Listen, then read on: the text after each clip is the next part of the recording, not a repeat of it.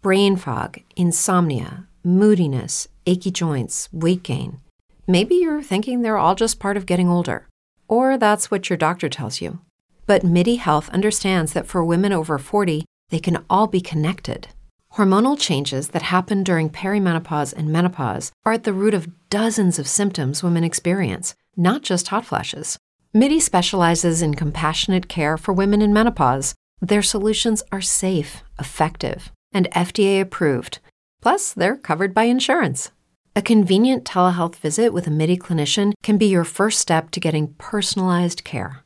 They'll tailor a treatment plan for your symptoms and health history so you can get back to feeling great. 91% of MIDI patients get relief from symptoms within just 2 months. When your body changes, your care should too. Book your virtual visit today at joinmidi.com. That's joinmidi.com. Brain fog, insomnia, moodiness, weight gain. Maybe you think they're just part of getting older, but MIDI Health understands that for women over 40, they can all connect to menopause. It's at the root of dozens of symptoms we experience, not just hot flashes. MIDI clinicians are menopause experts, offering safe, effective, FDA-approved solutions covered by insurance. 91% of MIDI patients get relief from symptoms within just 2 months. Book your virtual visit today at joinmidi.com.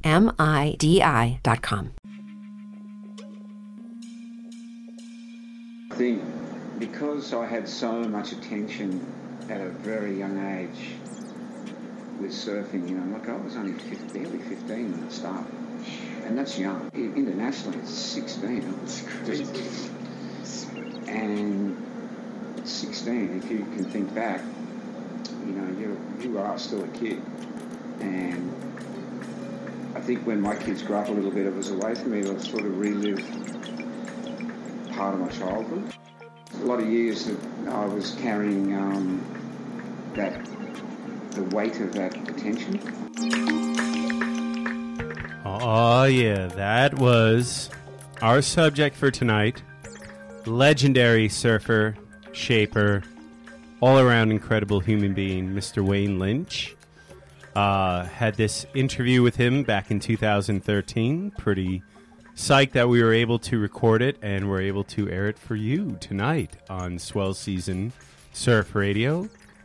You can find us live on kpiss.fm.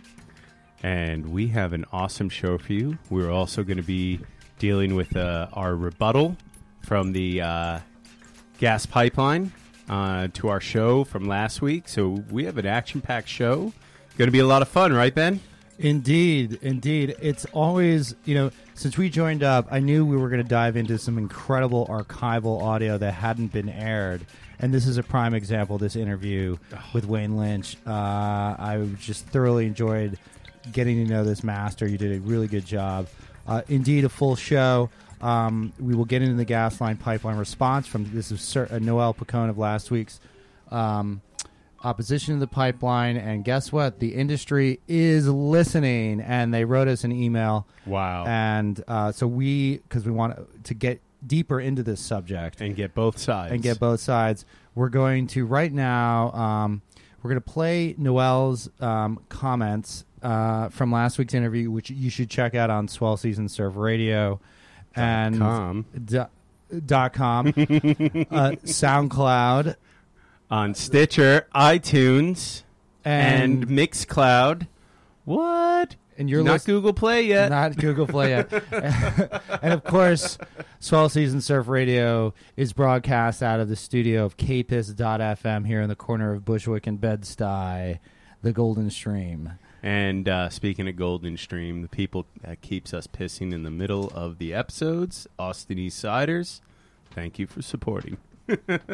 And then we got some waves coming this week, too. I'm totally fired up about these waves because I've been really out of the picture, but I'm finally ready to gear up and hit it. I'm feeling a lot better about my body, the capacity to get out there, and it's sort of built on watching all of the glory from afar. It's either been work or injury, whatever. It's a bullshit excuse to get me away from those frosty barrels.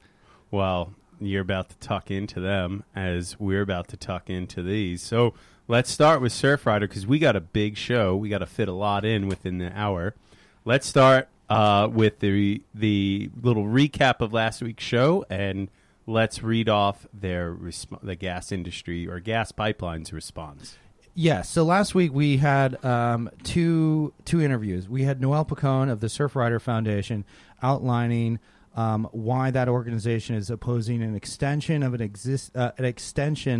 of a gas pipeline from New Jersey into Rockaway, Queens. This is by the Williams Transco company. One of the big issues that came up, and you were right to really get into this, and again, folks, listen to last week's show, is this organization called FERC, the Federal Energy Regulatory Commission, and they're the group that essentially approves these pipelines around the country. And Noel's point of view was that they're essentially an industry rubber stamper. They get shown a proposal and they stamp it and approve it. Now,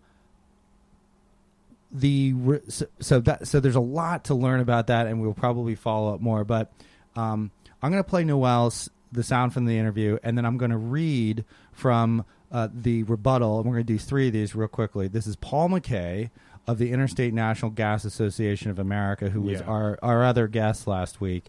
And he was listening, and he wrote me an email the next day with these responses. So I literally copied and pasted his response. So I'll play Surfrider Foundation first. This is Noel Picone, and then we'll read the rebuttal.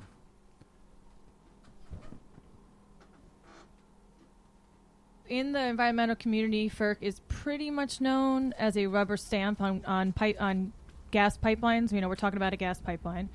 I think in the last, or maybe even in their history, they've denied 2 pipelines, 1 or 2 out of however many pipelines are in the country. They Hundreds? all go to FERC. Okay, so that Surfrider Foundation, again, folks, FERC is the group that approves, the federal agency that approves the pipelines. A bigger, more complex story, but we just want to get into balancing it out today. So this is from Paul McKay of INGA, the Interstate Natural Gas Association of America. He writes, FERC uses precedent agreements as part of its findings of need, meaning operators must have firm contracts with utilities or industry consumers, more of the former, before they can build a line. Moreover, that process is iterative. And so the reason FERC doesn't usually deny pipelines is that the route has been changed over and over to address environmental sensitivities before it's ever approved. So is that how Paul, you think, really speaks? That's good. Sorry. Paul is more of a sort of, I'm going to say more of a mid-Atlantic accent. He's a very nice guy, very thoughtful guy.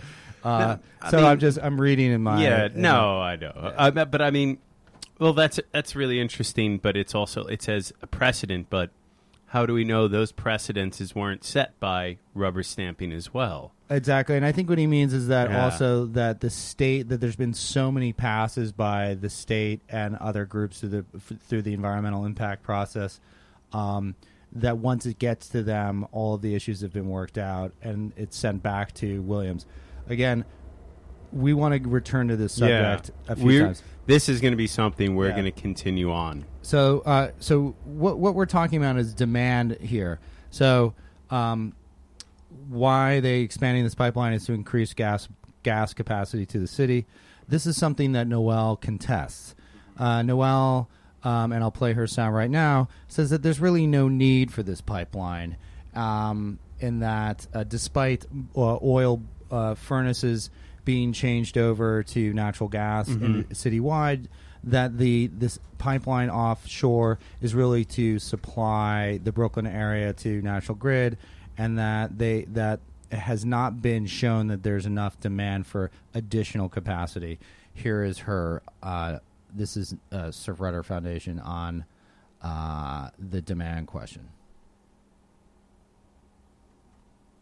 So Surfrider, as part of this campaign, made an application. It's called a FOIA request, and basically asked FERC to unredact that portion of the application, and we cited our reasons why. We wanted to see the consumer data. We wanted to be able to assess it, and since National Grid's the only client of for this gas than really because they cite trade secrets and issues about competition among fossil fuel companies. But if National Grid's the only client, for a better word, then why does it have to be redacted and so secret?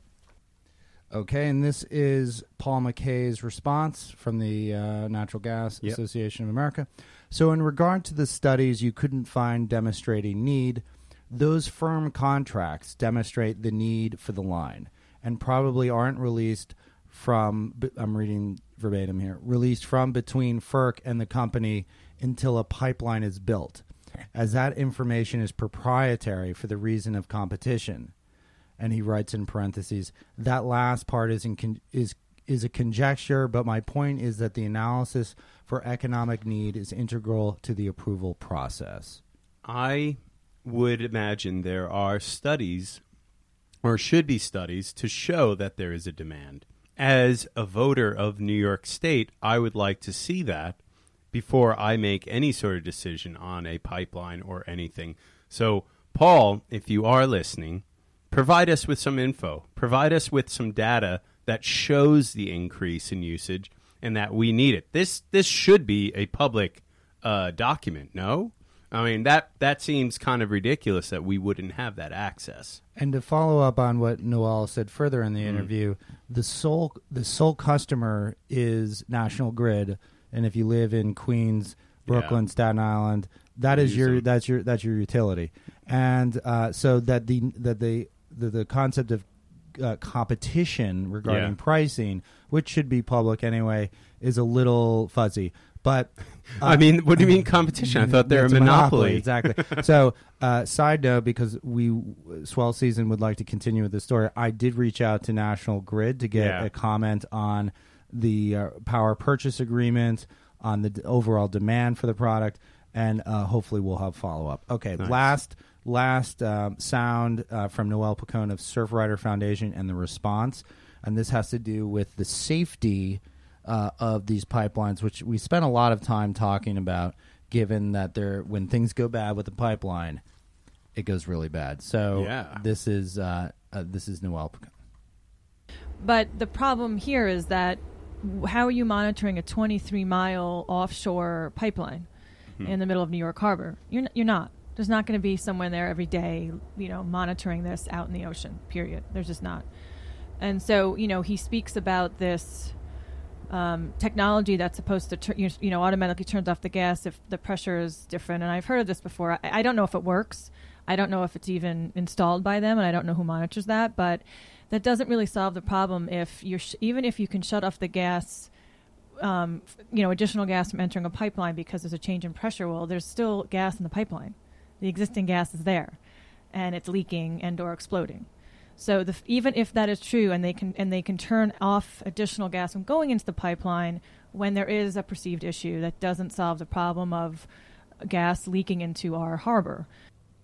Okay. Wait, let me guess what Paul's answer is. Go for it. We got plenty. We got Scuba Steve monitoring the pipelines. Scuba Steve. Sorry, Big Daddy. Had to make light of it. I was just like, I imagined it. Sorry. And the email response from Paul McKay of the Interstate Natural Gas Association of America was, your guests seem to state that in the event of emergency involving a leak, an entire 1,000-mile line would be at risk for losing all its product. The monitoring network I described is built to avoid that, with remote valve shutoffs that take sections off the system completely offline, effectively separating it from the rest of the line, meaning the entire contents would not leak. There are always eyes on the conditions of a system and each of its parts, especially for those in high-density areas with routine in-person patrols supplementing that. Your guest denied that as the case, not really citing anything but intuition. He makes a very good point, and I can see what he's saying about shutting off, and especially if pipeline have like certain fragments or cutoff points. Yeah, not all of it is going to be released into the water. What I find interesting, though, is we did talk quite a bit on the last show, like backup plans. What are they? And I'm surprised Paul did not respond with any sort of backup plans of what happens if the pipeline does break. there is an issue, what happens? What is the contingency of fixing it, repairing it, containing it? Not just like the pipeline itself, but let's say there is an explosion. Let's say there is a leak. What are the plans, and who do they have them in place? Like, I just want to know that. That was my big thing. Then obviously the negative, all the what I pressed Noel on, like, what will happen to us? He didn't address like the digging up of all the heavy sediments while putting the pipeline in the water, which PCB for surfers is probably like the biggest concern with this pipeline.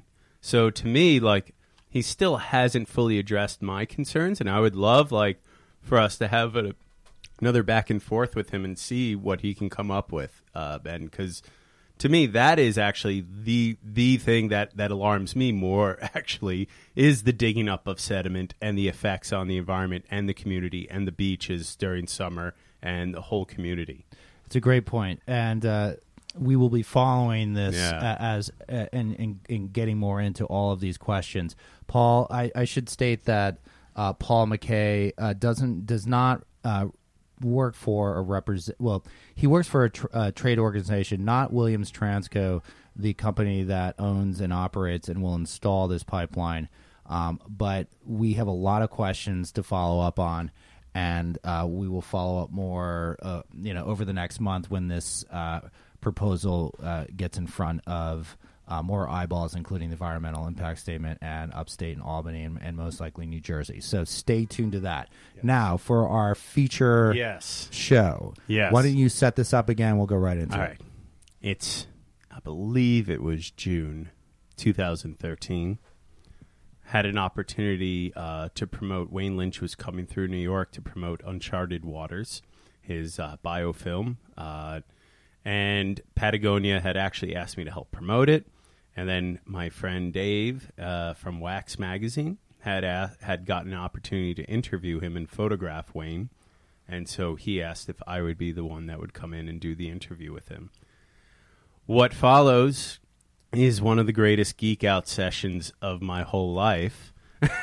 You can tell. I mean, so Wayne, for background, for folks that know who Wayne Lynch is, like legendary Australian. This guy, like Wayne, for those of you who don't know, like he was Slater before Slater. He was MR before MR. He was like Nat Young's protege. But this guy invented modern surfing. Like Nat and Bob McTavish have been credited with a lot of modern surfing and shortboard revolution, although Dick Brewer and Jerry Lopez might have another opinion. But that's neither here nor there, or not for this conversation. But Wayne was really the guy who started doing top turns, top to bottom, big figure eight carving turns. Like, he was ahead of everything.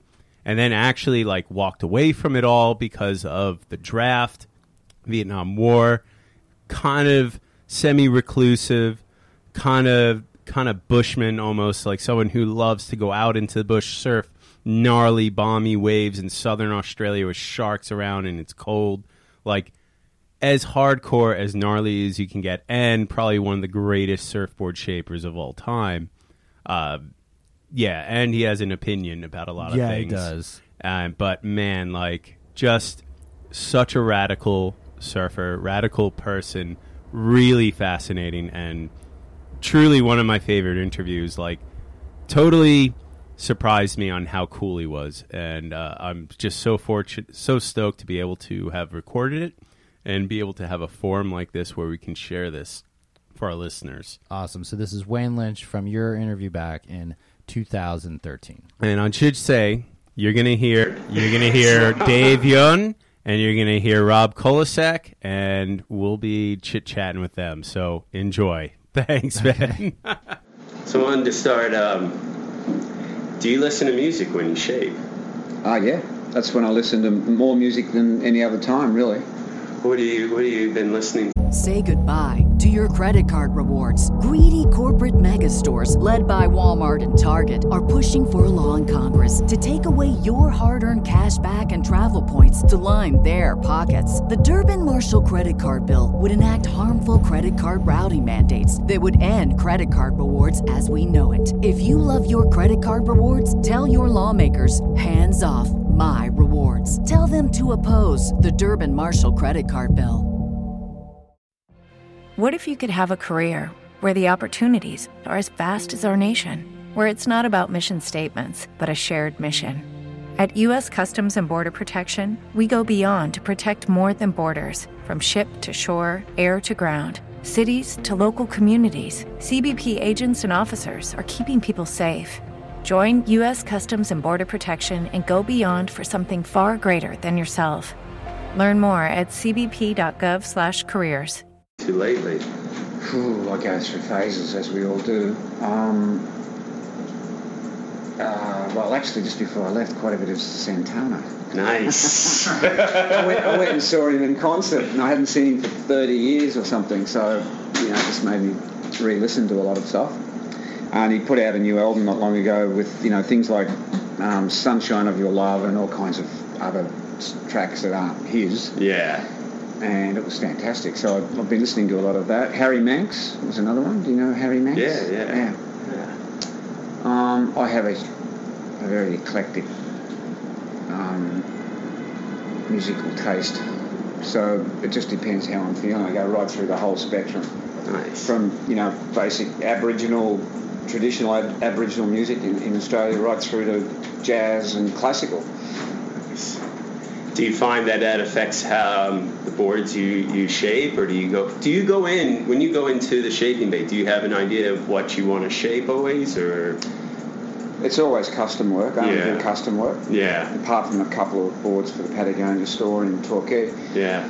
I have a fair idea of what I'm trying to do.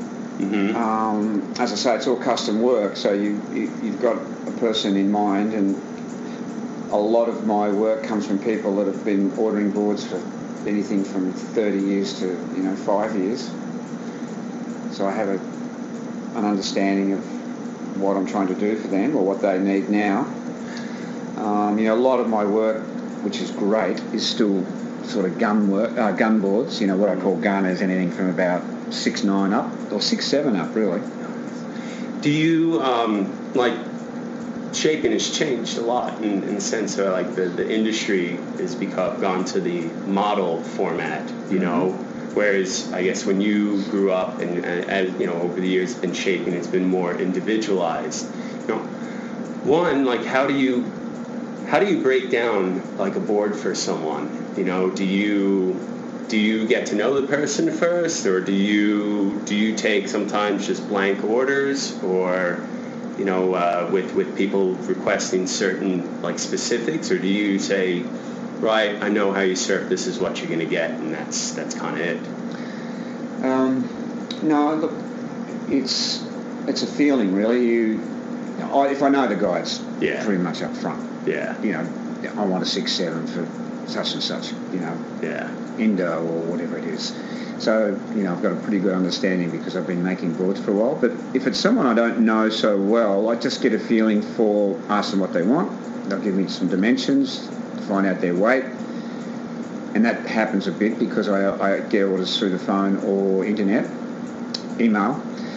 And really I just talk to them about their surfing. How long have you been surfing? Where do you surf? Means a lot, because if you've been surfing for a long time, you've got a bit of single fin technique in your surfing, and that's a big issue. Mm-hmm. More front foot pressure, etc., and you tend to have rounder arcs and all the rest of it.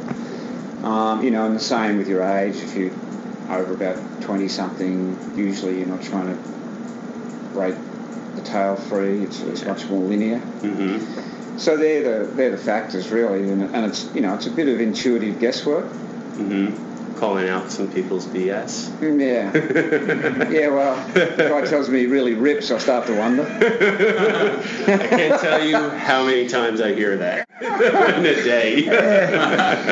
And you know, look, I make certain kinds of boards, and people come to me expecting that kind of board. I've gotten to the point. I mean, even though they're single fins or tri-fins or quads, there's still a type of board that I make, and usually it's for really good surf. Not absolutely, but so they know pretty much they're coming to me for that type of board. And that, as I've grown older, I've just stuck with that general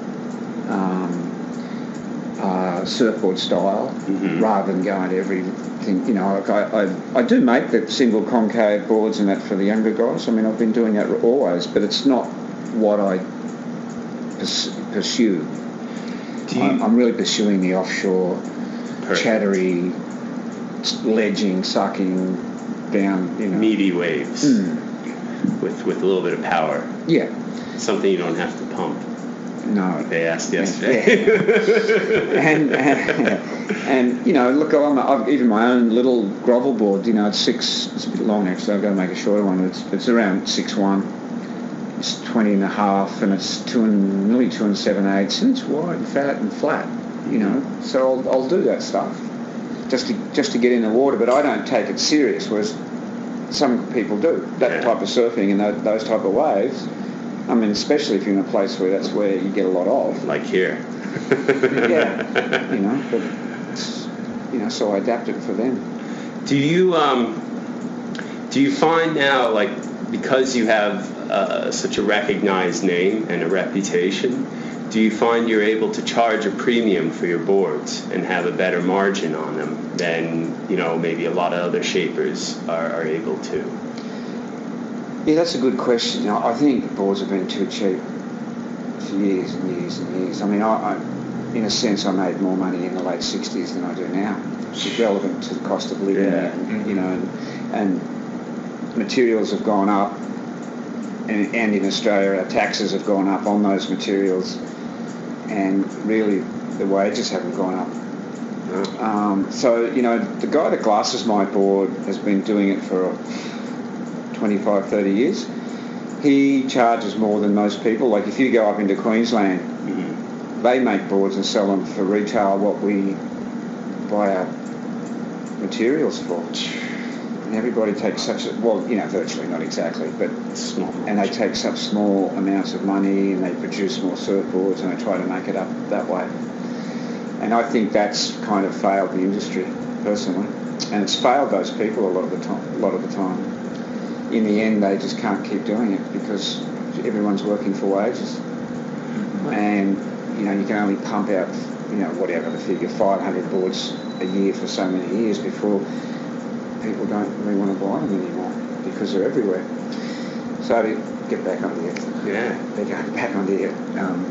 question, I do charge more. I don't think I charge enough. No, probably not. No.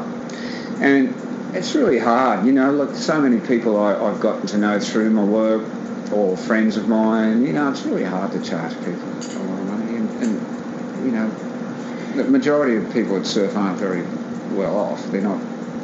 No. You know, they haven't just won Cats Lotto or something like that. So, but I do put the price up more, and I've probably got to put it up more again. And I think it's good because if you make the board strong, and the workmanship in the glassing and every aspect of my boards is just, you know, it's top quality. And I've never had anyone complain. Yeah. Do you think, like, I mean, I guess, like, there is this, you know, do you think the problem with the industry then is that the shapers are now trying to compete with foreign, you know, imports that are cheaper, and, you know, I wonder, like, if most shapers just jacked up their prices together in unison, like, it would, you know, maybe make people think a little bit more about their boards, or you know, and, you know, maybe those cheap imports might come in, but at least, like, you know, the really good shapers might be able to charge more of a premium. Like, it should be, like, considered artwork instead of you know, a disposable, you know, piece of equipment. Yeah. What happened in Australia once that the Chinese flood came, so to speak, people just everywhere, their boards were everywhere, you know, and guys like plumbers would get boards sent. I'm just using it as an example because I know someone who did it. Would get boards sent out from China and sell them, you know, for $400 retail when everything else was $650 or $700, and it just became endemic, and a lot of people shut down, a lot of glass shops shut down, and then suddenly something happened, and one of those was this, that the boards fell apart. The shaping the shapes weren't that great, so it began to sort of just go to the people, entry-level people, and a lot of glasses and glass shops refused to repair the boards when they broke or they were bad again, and it just quite quickly found its own level. Now I don't know if that's true everywhere, but it was certainly true where I live, and it's spread fairly far, I think. And so now it's gone back to suddenly people want custom work, and they want, they want the quality. They want to feel good about their surfboard. They like, a surfboard's a beautiful thing.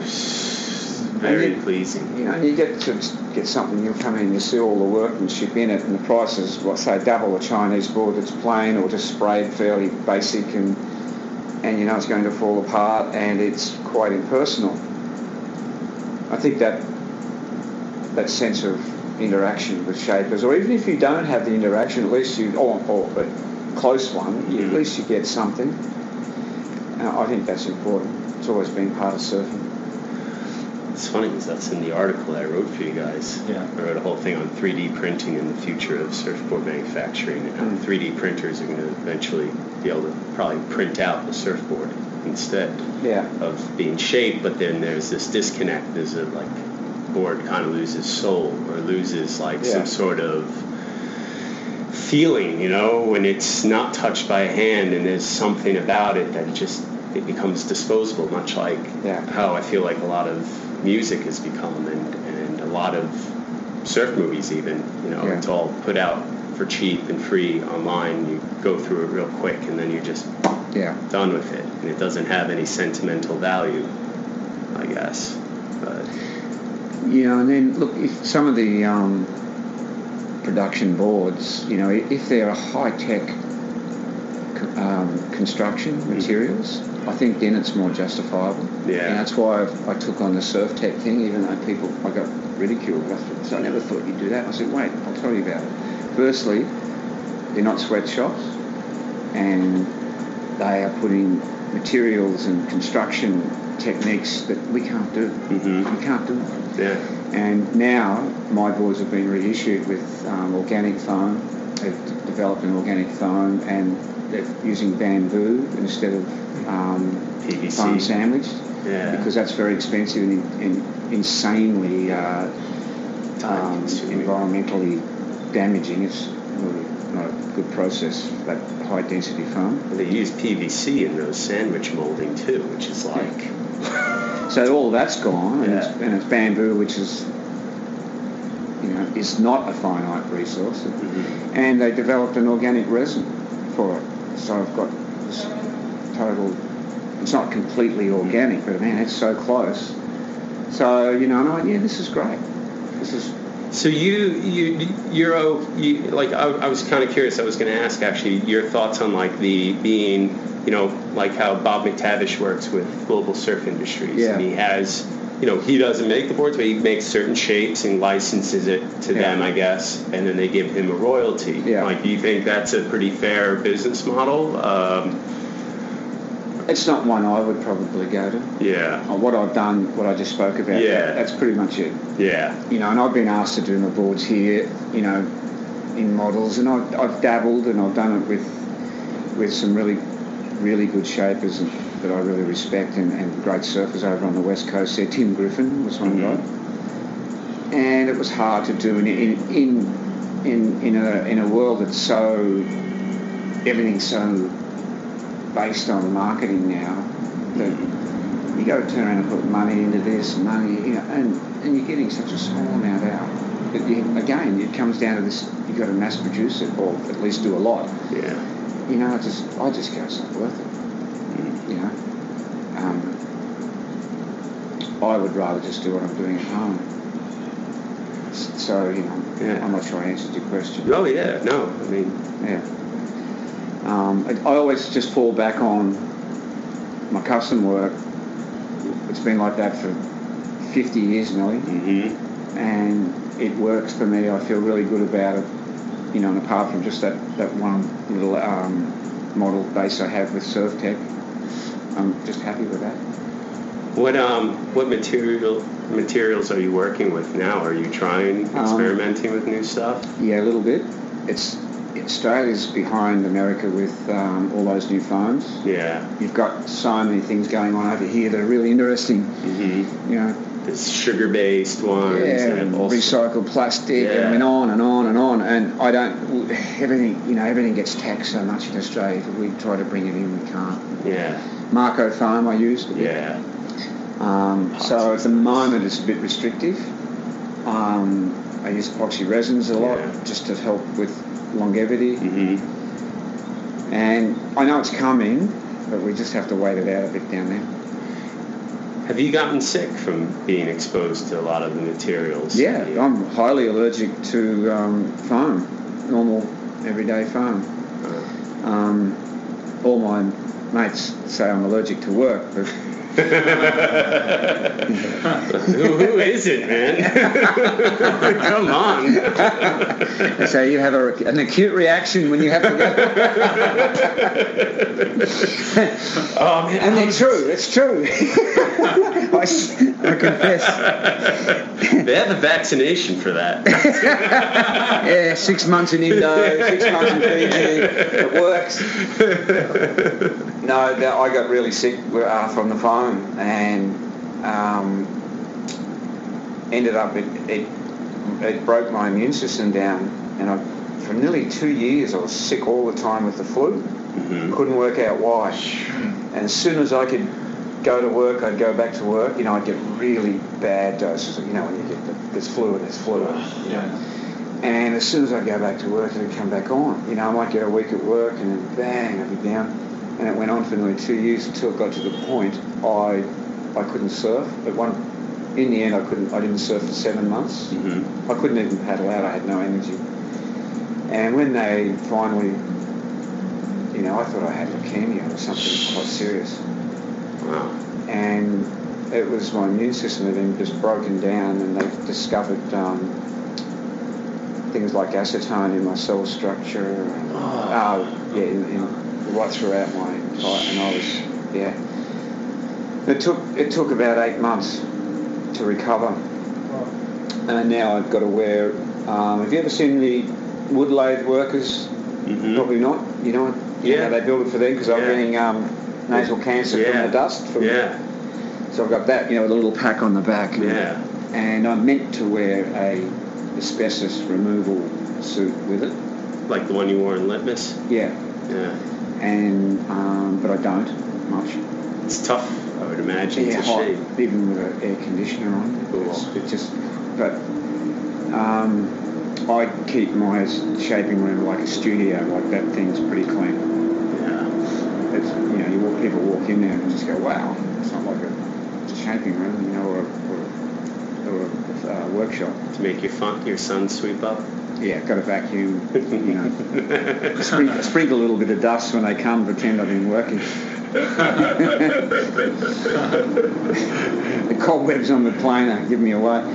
You know, so when I'm planing, you know, it's in a... What if you could have a career where the opportunities are as vast as our nation, where it's not about mission statements, but a shared mission? At U.S. Customs and Border Protection, we go beyond to protect more than borders. From ship to shore, air to ground, cities to local communities, CBP agents and officers are keeping people safe. Join U.S. Customs and Border Protection and go beyond for something far greater than yourself. Learn more at cbp.gov/careers. As humans, we're naturally driven by the search for better. But when it comes to hiring, the best way to search for a candidate isn't to search at all. Don't search, match with Indeed. When I was looking to hire someone, it was so slow and overwhelming. I wish I had used Indeed. If you need to hire, you need Indeed. Indeed is your matching and hiring platform with over 350 million global monthly visitors, according to Indeed data, and a matching engine that helps you find quality candidates fast. Ditch the busy work. Use Indeed for scheduling, screening, and messaging so you can connect with candidates faster. And Indeed doesn't just help you hire faster. 93% of employers agree Indeed delivers the highest quality matches compared to other job sites, according to a recent Indeed survey. And listeners of this show will get a $75 sponsored job credit to get your jobs more visibility at Indeed.com/podcast. That's Indeed.com/podcast. Terms and conditions apply. It goes into a big bin. Yeah. So the only dust I'm putting in that room is all the handwork. Nice. You know, there's ways around it to minimise it, and you know, I bin it up, and there's been a guy collecting that dust and using it for insulation in fridges. Oh, that's great. So, you know, there's ways to help things a little bit. But. What so I want to change gears a little. What was it like for you to have to go back? Let me rephrase it. You seem like someone who's pretty much in the present and maybe forward thinking. You don't seem like someone who dwells on the past or thinks a lot about it. No. What was it like for you to be making this movie and have to revisit all of those memories and all the things you've experienced? It's ironic you say that, because that was one of the speeches I gave Craig when he asked me to make it. Yeah. I said, well, I'll talk about something to do with the past, but I don't live in the past. It doesn't have a sort of, I don't glorify it. Yeah. I'm fairly objective about what it was like. I mean, it was a great era. Yeah. It can never happen again. Those pioneering years. I'm very envious. Years no matter what,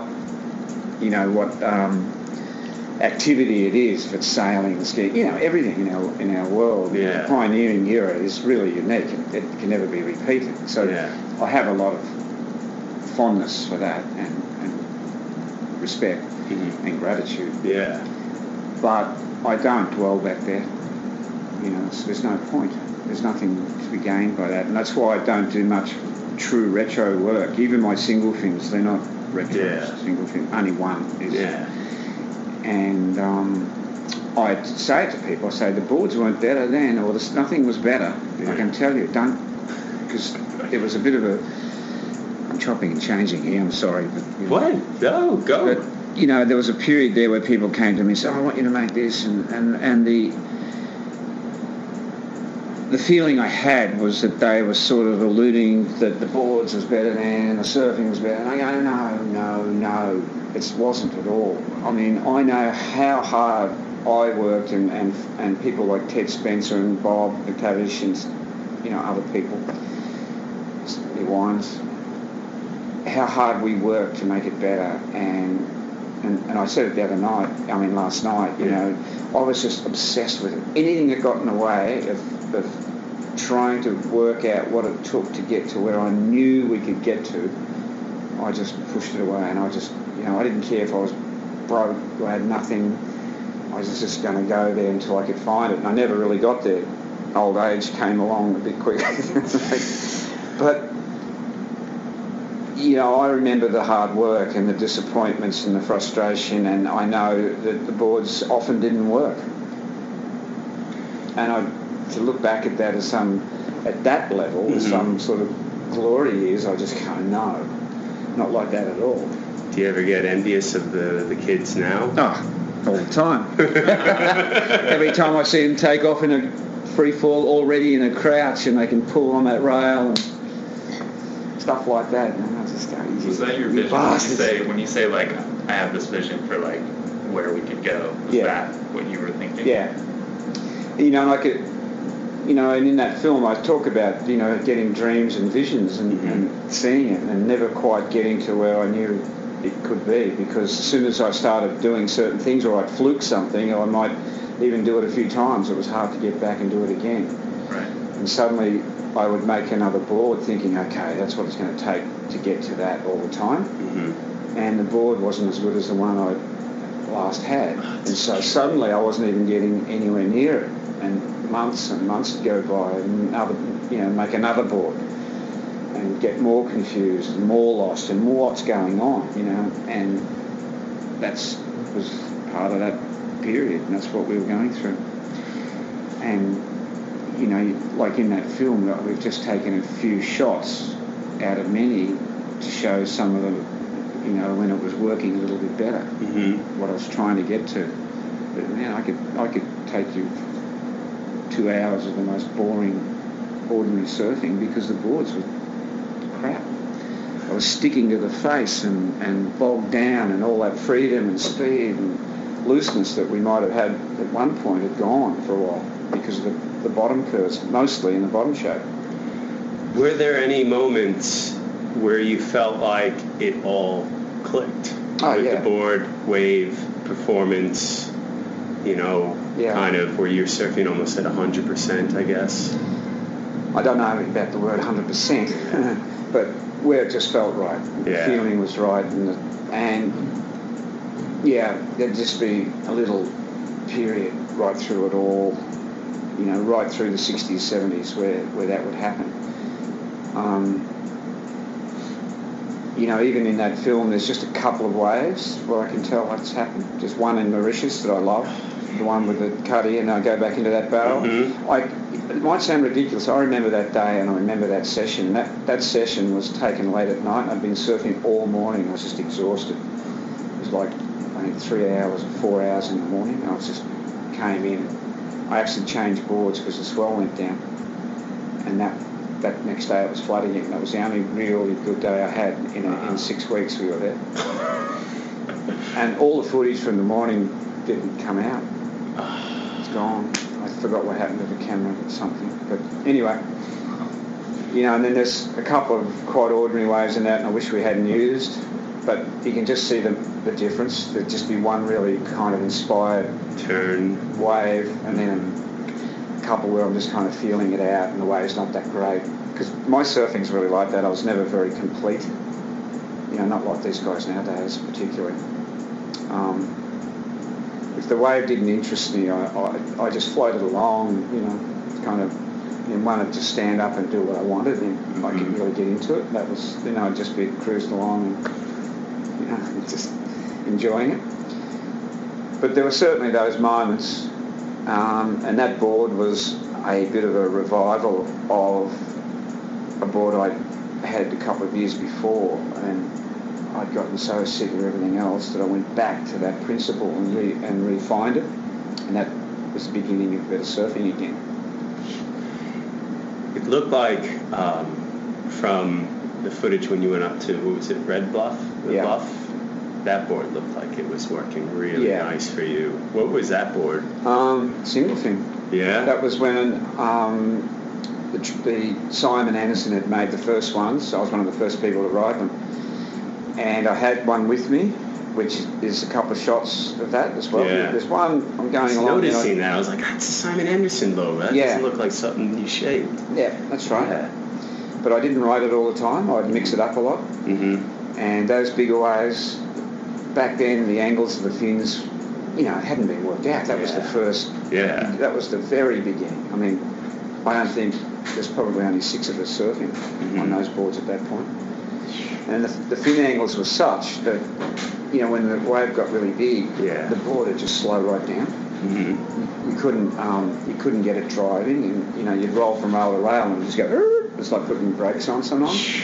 So I kept riding that single fin, and especially on those really driving barrels at Red Bluff, I'd still prefer the single fin then, because you could sit in there and just go and go and go. And sadly, there's no shots of that, because we had a couple of days at Red Bluff where the waves were coming from right over, and just sometimes you wouldn't even make them at the last bit. It'd just grab you at the end, but the whole ride you couldn't even see outside the opening. Just bending so much. Yeah, so the single fin was fine. I mean, all you're doing is taking off, sliding onto the edge, and driving. And I think Jack got a few of those, but because we just look at the weight, it was one person, it doesn't come out, you know.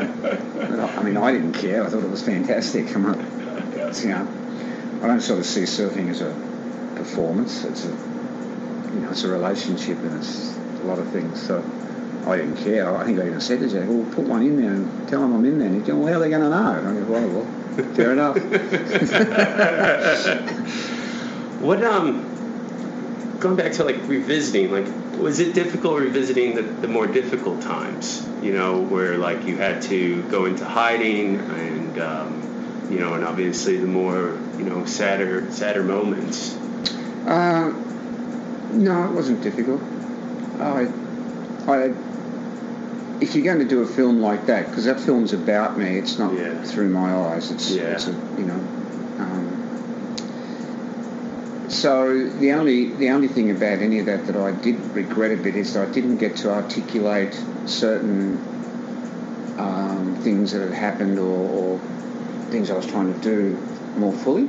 Because the film has to move. It's the nature of the film. Yeah. It has to move on. Unlike a book where you can expand it and you don't have to read it from cover to cover. And so that was probably my biggest regret with the film. But the actual talking about those things didn't bother me too much, even though my daughter's accident, you know, I feel it very strongly because I came around the corner and found her, like, I had to climb in the car and go through the whole thing. So, and we all ended up with post-traumatic stress disorder.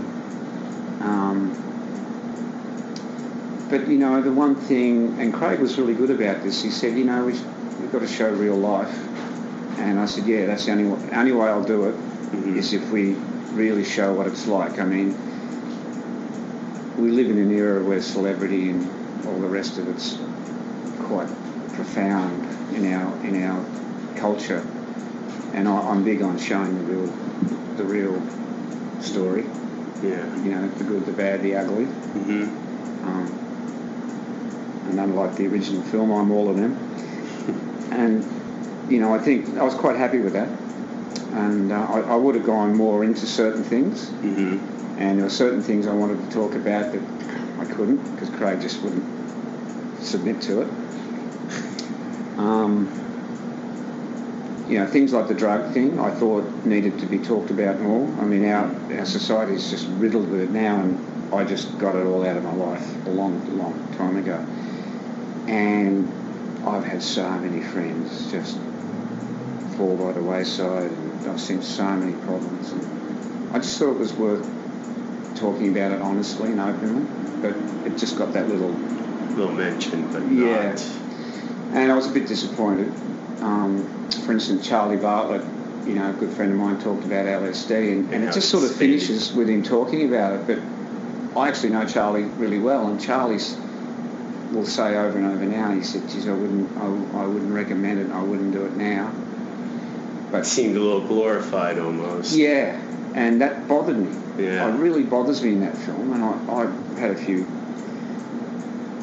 moments with Craig where I said, no, you know, I don't like that.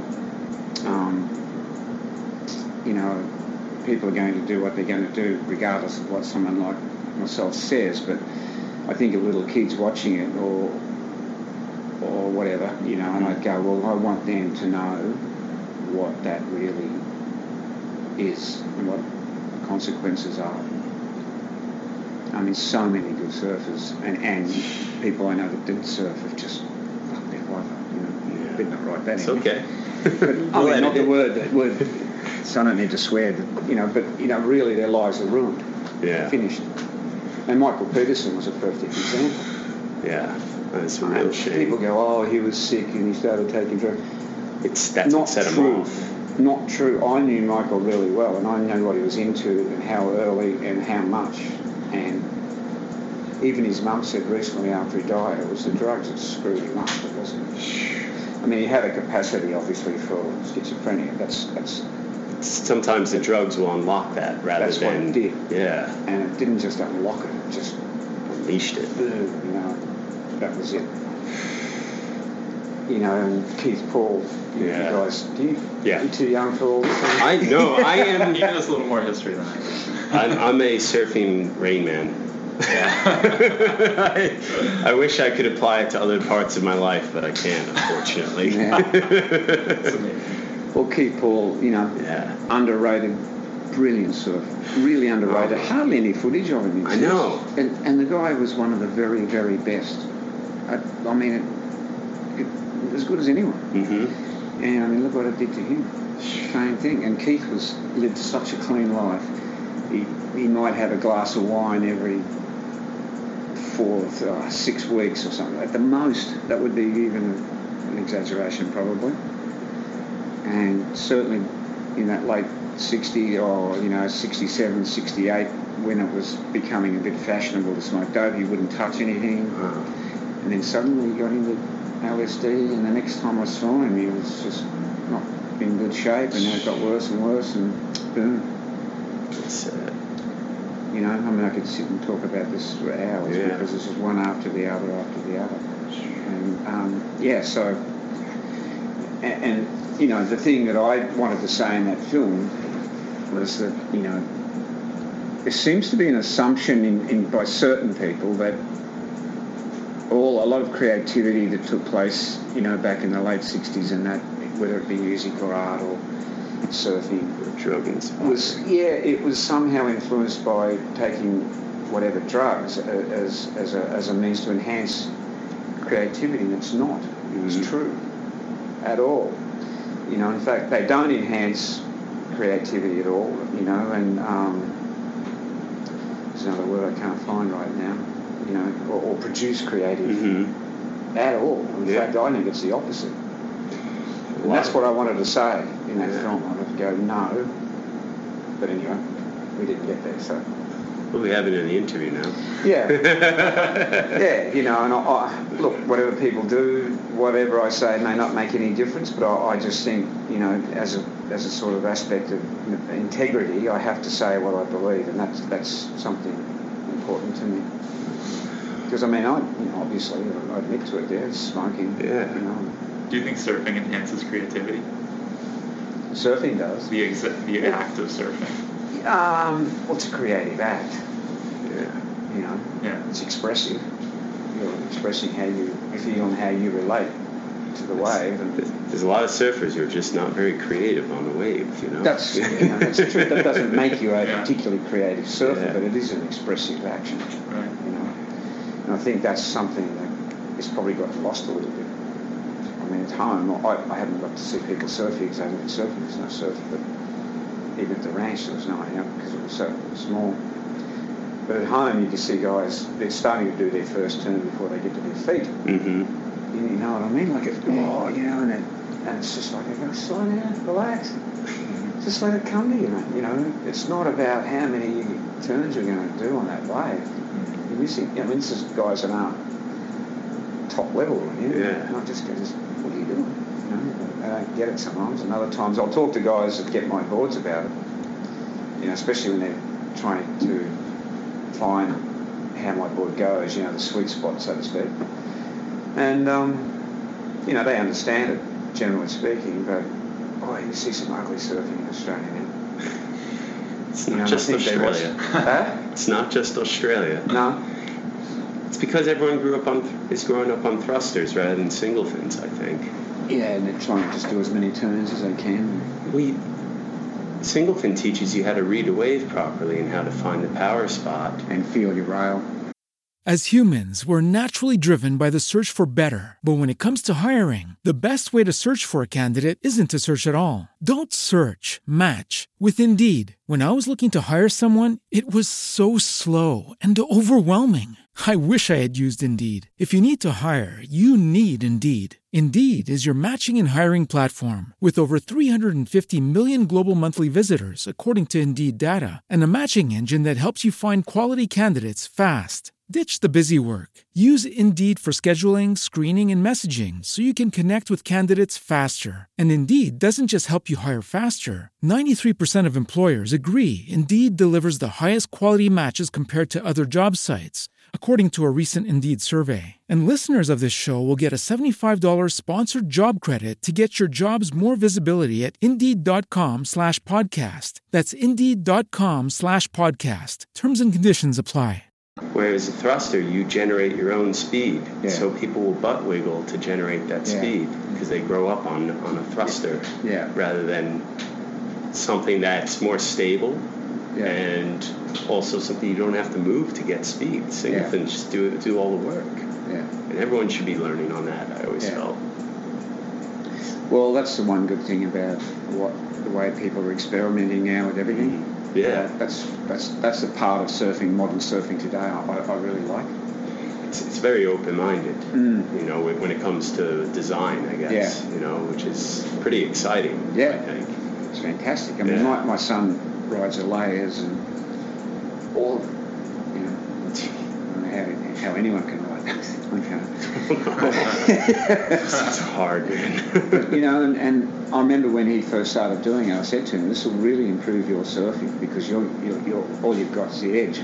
And he said to me afterwards, he said, oh, yeah, I know what you're talking about. When I get on a thruster, I can really feel a rail now, not just spin. So, yeah, no, it's good. That's one of the real positives.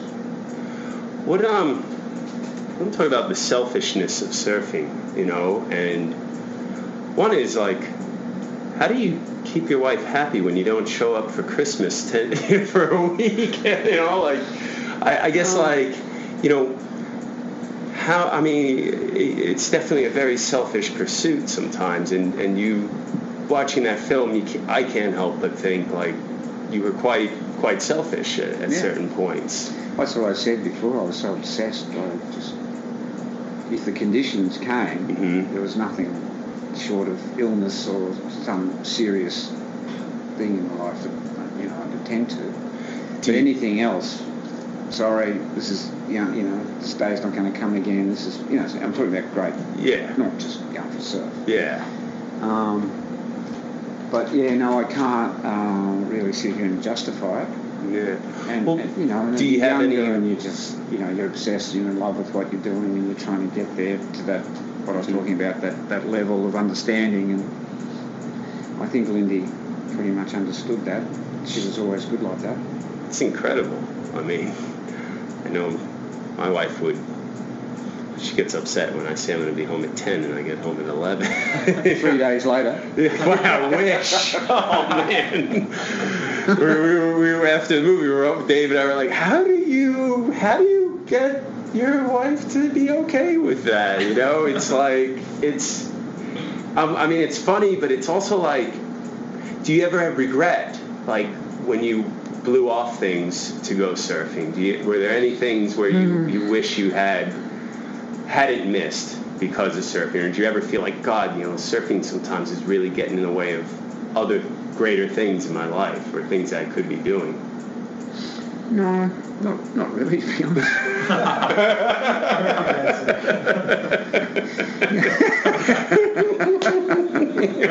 That's epic. May I be crucified. She's lucky she just went out the door a little while. No, look, as I said, I was very lucky. Lindy was really good like that. I think right from the start, there was never any doubt about how I was. I mean, I've always been pretty honest about whatever state I'm in. You know, this is it. You want to come along for the ride? Well, okay. But, you know. I mean, it was her choice, in a sense. And that's how I am. I know that sounds really mercenary, and it is, I guess, but that's just how I was. Are you still that way? Now I'm the opposite. Yeah. I'd put everything else first. Nice. When was that the moment when you first had your kids? From that point on. Yeah. Is it just like a switch for you, or was it a little bit? Yeah. Was it a little bit of like kind of negative reinforcement, I guess, like consequences from making like? No, it was just came naturally. It was a thing. I never wanted to have kids. I got to tell you, you got to know, like, you've seen a man kick and squeal and go down fighting, right to the bitter end. I was just going, you can't do this to me. I think this is the end. And, you know, I remember my famous wife said, this is forever. They don't just go away. It's not like a pet after 15 years, you know? I just go, oh my God, here we go. Anyway, you know, and I'm you know, part lunatic. How am I going to bring up kids? But no, I was there at the birth for both the kids, and I just think it just struck me just what that process of life is, and you know, and the pain that the woman goes through to give birth, and you know, that whole dynamic of creative processes that is life, and kids, you know, once they get past just crying and shitting and pissing, once they get old enough to, you know, understand what's going on around them, you know, especially I live in the bush, so, you know, they became fascinated with, you know, they start with the ants because they're down so low all the time, and then lizards, and then, you know, I mean, I'm fascinated by life myself, so I really identified with them, and it just brought out a whole dynamic in my own makeup that really was inspiring, because they're so creative, kids, you know, especially after about 4, before they get too locked into school. Yeah. You know, and I think, and when they get a little bit older, I think because I had so much attention at a very young age with surfing, you know, like I was only barely 15 when it started. And that's young, even younger really, but on a local level younger, but, you know, internationally it's 16. It was crazy. And at 16, if you can think back, you know, you are still a kid. And I think when my kids grew up a little bit, it was a way for me to sort of relive part of my childhood that you missed out on. Yeah, I wouldn't say I missed out on, because you know, just a lot of years that I was carrying the weight of that attention. You know, you're just trying to sort yourself out as a person and grow into adulthood, and you've got all this other stuff just landing on expectation and, you know, attention, and just going, wow, what's going on? And, you know, it was another way for me to kind of live through that and recapture it without any burden, or whatever the word is. Got to experience them go to prom? That's some of the experiences I didn't regret missing out on. How did you introduce them to surfing? I never wanted to push Jarrah. They both, even Marinda surfed when she was really young. Yeah. I just put it in front of them and just went, no, I'm not going to push them. I didn't want my kids to live out some aspect of my own life. I think the important thing is just to support them in their life. And it looked like Jarrah wouldn't surf. He took very little interest in it. You know, I'd take him surfing, and I'd kind of go, yeah, this is pretty cool. Like, you know, blah, blah. And I nearly drowned him a couple of times when he was young. I couldn't believe it. It was just, you know, pretty full on for a little kid. And it really turned him off. You know, he didn't go near it for 3 or 4 months. And it happened twice, and then twice again later when he was a bit older and into it. But he pushed through all that. So, and then he just suddenly one day went, no, I'm gonna surf. And I think it was more because his mates at school were really into it. Yeah. You know, so it's always something I've always been curious about, like with parents teaching their kids, because it's like, I know some parents who force them and some who lay off, and it's like, how do you do that? How do you find that balance so you can enjoy it?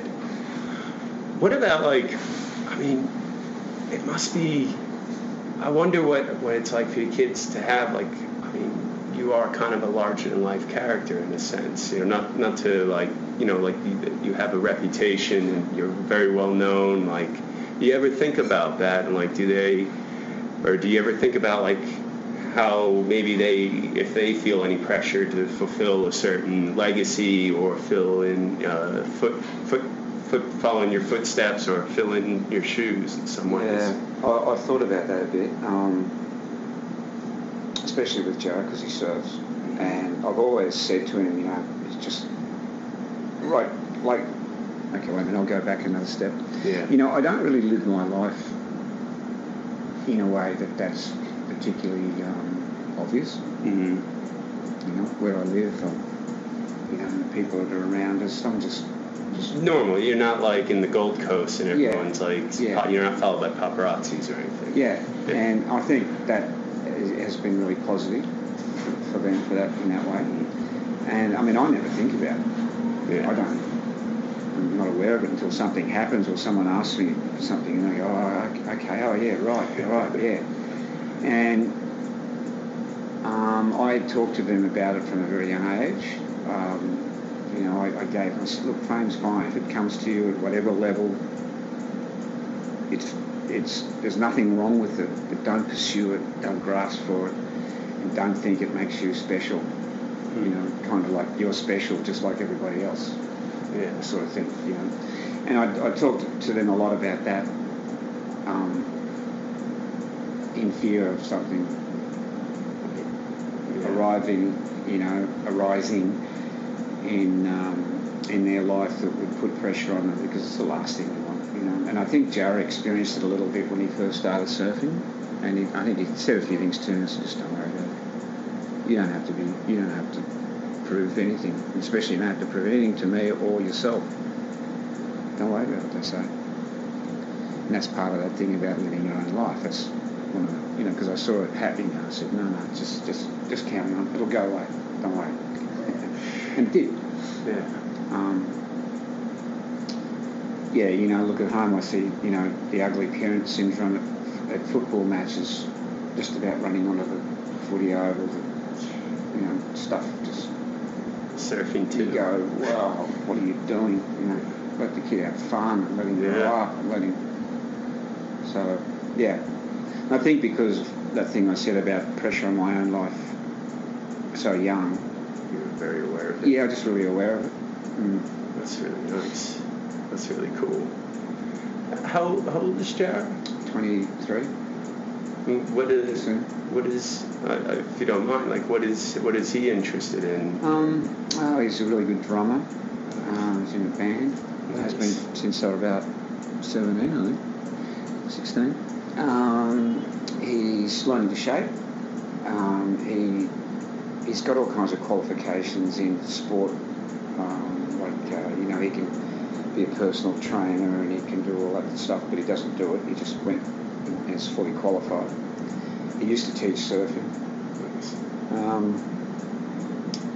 He's doing a bit of modelling. Nice. And, just generally being a 23-year-old, he's got a job at an American diner, believe it or not. No way. Where we live. Where? Tiny little town in Ayers Inlet, right near where we live. That's epic. Nice little greasy spoon. Yeah, it's a true American diner. The guy's got 60 antique cars. Epic.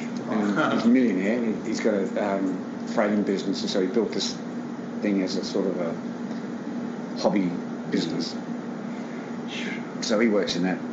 That's awesome. Next year, I don't know what he'll do, but he'll take on something in the next few years. I'm quite sure that it'll be whatever it really takes his interest. Couple last questions. One, do you still wear sweaters with collars underneath? My brother and I used to emulate you. In high school, I was doing that. I still do it, and my wife's like, what are you doing? I'm like, Wade Lynch wore this. I was actually hoping you'd be wearing that from the photo. Man, my kids go, Dad, what are you doing? You see the old photo? Okay, you can't understand. It was different. We didn't care. You just put on a shirt, you put on something, and especially when you grow up in a fishing family, it's just... You just dress because it's comfortable and warm, or it's, someone happens to take a photo of you, and that's so well. My brother and I, we did it. I still do it. I love it, man. I walk out. this is going to sound dorky, but I walk out, I'm like, yeah, I'm Wayne Lynch cool. Oh, my kids just hate it. They rag the shit out of me. I always ask these questions when I do interviews. They're a bit cheesy, but they're fun. They're based off of this Inside the Actors Studio questionnaire, and I surfified it. So I'm going to ask you these. What is your favorite surf term? Favorite surf term? My goodness. I would never even thought about this ever. Yeah. Stump Tom Curran.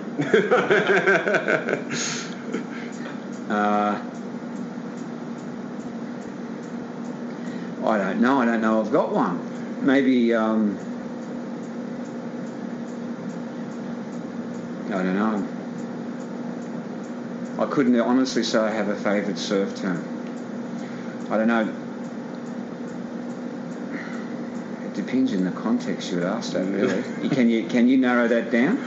What do you like if you get a sick barrel, like what do you say after? Like what do you like, I'm so fucking stoked, or am I this? I don't say anything at all. I'm pretty austere like that. If you have nothing, it's okay also. Well, but the term I want to say, or the term that I look forward to saying is it's perfect. That's it. Perfect. What's your least favorite? It's crowded. And if heaven exists, what sort of wave would you like to surf forever? Cloud break at 10 foot, about 4 times as long, or twice as long. Big paddle out, I've got to shorten it right up a bit. Yeah. Good on you. Perfect. Thank you so much. Thank you. I really appreciate it.